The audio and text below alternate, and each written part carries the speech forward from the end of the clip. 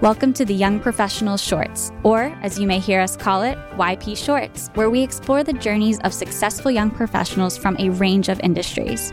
In this special series, we bring you an in-depth interview with our guests who have achieved remarkable success in their career. To make the most of the insights and experiences that our guest has to offer, we've decided to break these interviews down into a short series of episodes. Each episode will focus on a different aspect of their story, giving you a chance to absorb all the information and truly understand what it takes to thrive as a young professional in Lancaster County. We highly recommend listening to these episodes in chronological order, as they build on each other to give you a comprehensive view of our guest's journey. From their early experiences to their most recent successes, you'll gain valuable knowledge and practical tips that can help you take your own career to the next level. So whether you're a young professional just starting out or a seasoned veteran looking to stay ahead of the curve, this series of the YP Shorts is for you. Tune in, listen, and learn from the inspiring stories of our guests, one episode at a time. Let's dive in.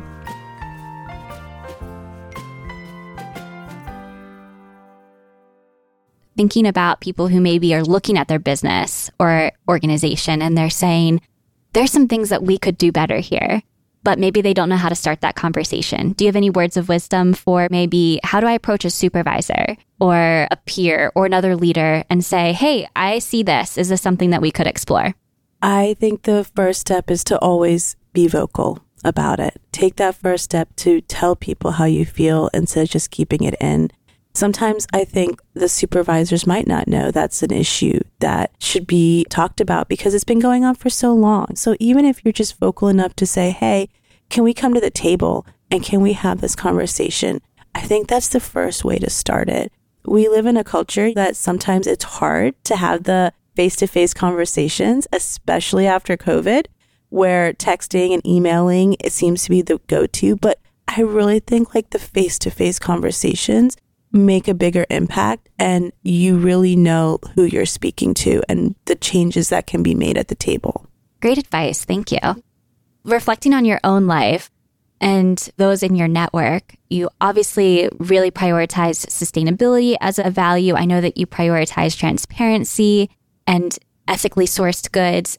What does that look like to lean into personally and professionally? I don't know if I have all the right answers to that, but I do know that the more I do this business, the more I want to tap into other things. Like professionally, I have been really playing around with the idea of organic farming because we do use a lot of natural dyes in our clothing. So I'm like, wouldn't it be cool to have an organic farm that we can just take the certain elements we need, but then have these fruits that others can eat and it could be organic and you know it's good for you? That's just been something I've been so drawn to right now. But I think professionally, I do want to find other ways to be more sustainable and conscious of what I'm eating, what I'm doing. Personally, I think my life is kind of intertwined with the professional way of living. And so I do see changes in my life personally as being better at expressing myself and what I do to have people understand it. But I think like the hardest thing as an immigrant is when you come to this country, you are already given this title. You're already given this like nameplate as like, this is who I am. I'm an immigrant. And so everything you do somehow is tied to your immigration, but not really as like what you want to bring to the country as what you're trying to add. And so I've been learning for myself personally is, yes, I am an immigrant. Yes, I am proud of it, but there's so much more to me than that. There's so much more to me than those labels. And I really want to go past the labels and just put myself in this community that is now my home. And I think with the pandemic too, and one thing that I'm hearing you say is that the pandemic kind of erased the pseudo boundaries that we had between our personal and our professional lives. It really showed us that those don't truly exist. We were living in a reality where we were creating a false narrative for ourselves of this is who I am at work and this is who I am at home or in my community.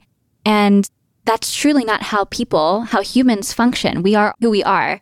And I think that the pandemic has allowed us to show up in both spaces more authentically, whether it's bringing structure from the professional side into our personal lives or boundaries from our personal lives into our professional lives. And I think it's really opened our eyes to authenticity in the workplace and outside of it because we are able to be fully ourselves. Or at least my hope is that over time, we can all be fully ourselves in the spaces that we show up. Yeah, I love that. I love how you put that. And I also think like a bigger thing is there's also been that idea like we don't give our space time to actually be calm. Like, especially after COVID, you can be on a virtual call, then you can go straight to like an in-person, and you're not really like giving your space to just take moments to like reflect. And as like people in their careers, like that's really important. And so I think for me this year and a little bit last year, I just made a change where like I am not going to answer emails on Mondays. My phone will be on, but I won't check text messages unless it's important, because like I need moments to just reflect on my personal life and my professional life. And is it overwhelming, or do I need to take a step back, or what can I push myself to do more? And it's really important. And culturally, like other cultures do that. Like they take moments to just breathe it in and just take in the world without being part of it. Yeah. For those of you listening who may not know my story, I spent a year living in India right after college, and I loved going for tea. It didn't matter how busy we were. We made sure that we took that time to go for tea. And in today's world, in Western culture, coming back into the workplace after that experience, I was like, why don't we take that time to breathe? Just because we do worship productivity a little bit over here in the Western world. And it's great, but it's important to find the balance. And, you know, that didn't make my office any less productive. In fact, it made us closer as colleagues. It gave us that space to brainstorm and ideate. So sometimes really great projects would come out of those tea time conversations. And that's so important for people to recognize that when we don't have all the answers either over here in the West, and what can we learn from others, and what are they doing really well, and how can we share that knowledge with each other? So I want to recognize that you have started a passion project in the last couple of years called the Cultured Workshop. Can you tell us a little bit about that and what motivated you to start facilitating the workshops? Yeah, so I think what really motivated me was after living in Lancaster for so long and having conversations with people constantly where they would ask me the same questions. Some of them were just kind of offensive, but they didn't even know that they were offensive, the questions they were asking. I decided to be able to say, you know what? Maybe there just isn't education behind this. You know, maybe people really don't know what they're doing and how offensive it is. So I started these cultured workshops really first in the wedding world, because weddings are the most important part of your lives. And a lot of immigrants come here and they can't go back to their country to have their dream wedding. So when they have their weddings in America, they really want it to be as authentic as they possibly can of their roots. And people did not understand that. A lot of vendors did not understand that. And so I started these workshops to try to educate the vendors and as anyone else who's interested in learning about cultures from people of culture. So let's talk about the real things. Let's talk about these conversations. Let's talk about appropriation versus appreciation. And a lot of the times, some people did not like the answers. They did not like the whole appropriation versus appreciation talk because, oh, well, I did that. Does that make me a bad person? And it's not about trying to label someone a bad person. It's trying to educate them so they can do better later. And so, yeah, I got to teach these workshops. I've done one in New York. Locally, PCAD actually had me host a few. And I'm hoping to do more because I think the more we become a diverse community, the more we need to learn and have these conversations in basically all forms of business. I think it's really important to talk about these things. And I want to slow it down a little bit because there may be people who are listening to the podcast who are like, appropriation, what does that mean versus appreciation? And maybe I've heard it tossed around at Halloween, but can you describe a little bit about the crucial difference there and how people can show up in appreciation? Yeah, I think Halloween's a great one. We don't realize that sometimes when you're wearing that sari to a Halloween party, it's really appropriating the sari because it's such a big part of people's culture. It's who we are as women when we wear that sari. And if you're just wearing it as a costume, you're really not appreciating and you're really not understanding the heart behind it. Or, you know, there's something, and this is probably really deep, but something as simple as in the Hindu culture, we have a certain symbol. Hitler copied our symbol and turned it into his swastika. But it's basically the same thing except reversed that Hitler did. But when you first see the symbol, you think of Hitler, you don't think of the Hindu religion, how it's been there for thousands of years. So what he did was he basically appropriated this symbol to represent something else, to represent his motive and all the pain he caused. And when people don't realize that and they see the symbol in a Hindu home, or recently it happened in New Jersey where a gas station owner had that symbol because that was part of his little prayer area. Someone thought that was actually him being like a Nazi supporter and called the police, and he had to go to jail until he explained himself. And that's really painful because that's thousands of years of a culture and religion that just within a few years, which painful years, but it completely ruined it. And that's what appropriation does. You might not know the impact it's having, but it's basically changing a whole culture by being able to just put it out there. And so I really think that's really important, especially as we as a country and as a community become more diverse, is to understand how we can appreciate the cultures in our community and not appropriate it. Like, go to celebrate Diwali with your Indian friends, or, go to the Lunar New Year and celebrate that without appropriating it. And we love that. Immigrants love that. We want to share our culture with others, but we want others to appreciate it. I do want to say, there are very clear opportunities for people who are engaging with different communities outside of their own for you to show up in authentic or traditional clothing. But I want to just be very clear here. When it's a costume, that is showing that it's kind of a facade that you put on. It's not showcasing the humanity and the culture of the people. And that's kind of the difference, I would say, between appropriation and appreciation is, are you celebrating the humanity and the culture of an entire people group, or are you showing that it is empty and that's kind of fake?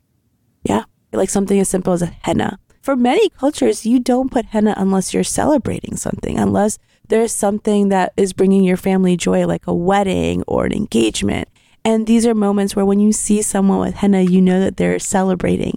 But, people are like, well, it's henna, it's super cool. And yeah, I love henna tattoos, but for a lot of cultures, that's basically you just taking something that we wait months to wear and just wear at a fair one day and think it's cool. I understand that we are going to mix our cultures in many forms, but to be understanding of what you're doing is so important. It really is. And people are like, well, it's been done all over. And yes, it is, but it shouldn't be. People should be able to speak up. So yeah, it's really important that we get that as a community. And that's what I wanted to do with the Cultured Workshop. I just really want to have these conversations that some people are too scared to have, or some people already assume whatever they were taught years ago, and just really bring them back to the table. And I think a table is like why I use that, is because that's the place where people, whether you're eating food, whether you're discussing something, like you and I right now at the table, we're really just going deep and learning about each other. Yeah. And I think learning is so key here. Is it's not to label people one way or pass a morality judgment on how good of a person someone might be, but it truly is just what steps are you taking to learn about others in your community and the things that they find special. I think we have to remember that culture is built through myths and traditions and ceremonies and stories. And so when we bring something from someone else's culture, it has strings attached to it. And we have to acknowledge the myths and the stories and the ceremonies and the traditions attached to what something might be eating or wearing. And I think it's just important to have that learning experience so that we know where it's coming from and then why we want to use it or adopt it for our culture or a meld of cultures. Yeah, that's so true. I think when America first started, it was this place of like, you could let go of everything because a lot of people were running away. And so I think many times they did not really bring their culture with them because they were trying to start something new. But as we progress, more people are coming here and they want their culture with them. And it's us understanding and respecting that as we add on to our cultures and our communities. I think when you and I were younger, we were taught the melting pot, where there's almost this level of assimilation that everyone experiences when they come to the US. And I don't think that people use that as the model anymore. I think it's more of there are different ingredients in the soup. And so those different cultures make up the overarching picture of America. But we have the inherent United States of America culture that's been informed by our history. And just want to acknowledge that we stole some practices and traditions from the natives who called America a home long before the Western world did. And there's the Native American cultures that exist today and how they've evolved and shifted over time. And then there's the people who are joining us in America in the past and in the future. And they're bringing something to the table every single time. And recognizing that as a beautiful, wonderful piece and not as something to be afraid of or something to be intimidated by. I've never met anyone who hasn't been willing to open up and say, this is why I do this, or this is why this holiday is so important to me. I think people are willing to have those conversations. We just also, on the flip side, have to be willing to engage in the dialogue. Yeah. I think like Thanksgiving is one of my favorite memories because my mom would go all out and make a lot of American dishes, but then she would make Indian dishes. And so we would always invite people to come to Thanksgiving and they'd be like, this is so cool. I never had biryani for Thanksgiving, or I never had chicken tikka. And it's a way that we mix both cultures. And it was actually a more beautiful moment. And I remember my friends would like text me later, like a year later, hey, is your mom doing this again? Are we invited? And it's like, sure, more people. Yeah. So, we can mix and we can have a great time doing it. Friends, thank you for joining us on this podcast journey. You can find out more about upcoming Young Professionals Network programs by following us on Instagram at YPN_blank_chamber. Subscribe to What's on Tap Lancaster on Apple Podcasts, Spotify, Google, or your preferred podcast listening platform to stay up to date on our episode releases. Like what you hear? Leave us a review. We'd love to hear from you. We are grateful to Millersville University's Titus Irvin and Blake Harvey for scoring the show. What's on Tap Lancaster is hosted by the Lancaster Chamber's Young Professionals Network. Written by me, Ashley Glenser, produced and edited by Chris Zarnock, owner of KMZen Creative, and recorded by Triforce Pro Audio Solutions. Stay inspired, Lancaster.